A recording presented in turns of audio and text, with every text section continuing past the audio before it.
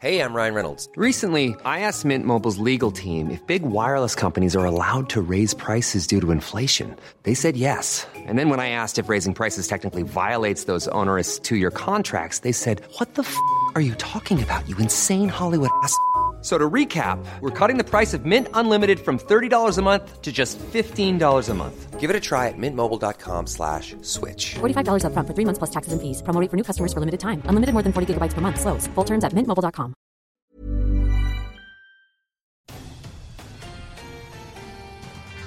California heat building as we go into the weekend. The rest of the country pretty typical for summer. This is Weather Insider for Friday, July 26th, the 105th episode of this podcast as we head into what typically is one of the hottest weekends of summer. We're right at that spot in the summer, Bernie Rayno. By the way, I'm Dean DeVore, ready for a weekend, ready to get into it.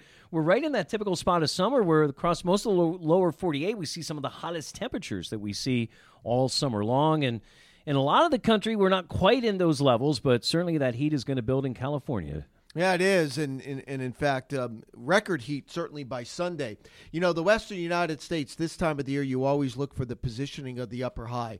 That's the key. Underneath it, you tend to get thunderstorms, and on the western side of it, you get the heat. Well, our upper level high is building west this weekend. It'll be across Arizona. What does that mean? Central valleys of California this weekend will be temperatures approaching near record levels. Thunderstorms are going to be at a minimum. Yeah, I was going to say, but with that moving west that high, doesn't that kind of put a kibosh on the monsoon a little bit? It's almost like what we call the reverse monsoon. You're going to get it on the eastern side of the upper high, and that'll be across parts of Colorado and New Mexico. But when that happens, the thunderstorms are few and far between. One thing, though, as we look forward, as we move out of the west, next week, different story. That high is going to get pushed farther east, and I do think that we could be looking at quite a few showers and thunderstorms with a more impressive flow coming out of Mexico, again, Tuesday, Wednesday, and Thursday. Well, a lot of the country over the last few days has almost, you could call it a little early preview of fall or a return of spring. It's been cool. In fact, a lot of record lows in the center of the country down in Texas. Austin set its all-time record low this week. Thursday morning, they got down to 58 degrees. That doesn't happen in late July in Austin, Texas. San Antonio's had a couple of record lows.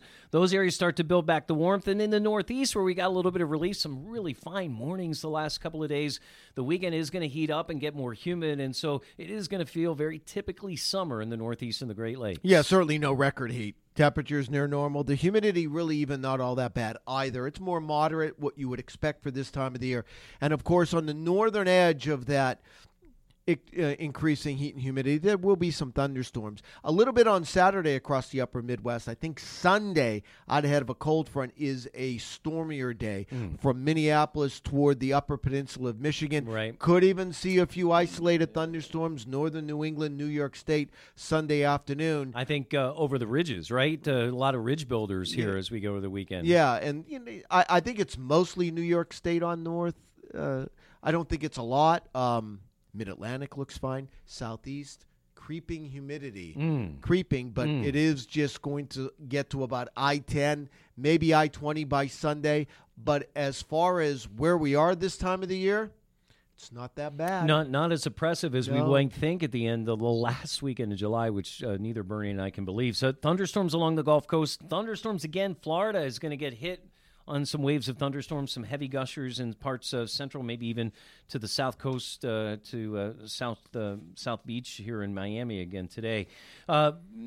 We had put the kibosh on the development in the Gulf. Done. Are you still thinking that something is next week still something we have to keep an eye on, or you're think past so. it? You're past it? I'm kind of past it now because if that would have happened, I think we would have seen a consistent area of showers and thunderstorms for days in the Gulf. And while we've seen at times thunderstorms blow up along that boundary, it's not consistent, it's not long-lasting, so I don't think we're going to get a homegrown threat. And in the rest of the tropics, this is the time of the year it's very difficult to get development due to the Saharan dust and dry air that covers much of the Atlantic Basin. We are in the mid-season lull, and I think that will continue till, well, sometime between August 15th and August 20th is when the tropics really start to pick up. Bernie, quick look at next week. It looks like, you said that heat dome kind of pushes west a little bit towards California, and then it kind of backs a little bit farther east again. And so right over the southwestern part of the country, but a little dive of some cooler air again for the Great Lakes as we get into next week. Doesn't look like we're getting much heat from the Midwest toward the Northeast next week. No, it should be in the Southern Plains. Yeah. Yep. So another week where temperatures maybe not as hot as we think they would be as we get ready to enter August. Can you believe it? But heat will build in California here in the next few days. We'll see some thunderstorm pop-ups in the middle of the country along the Gulf Coast in Florida.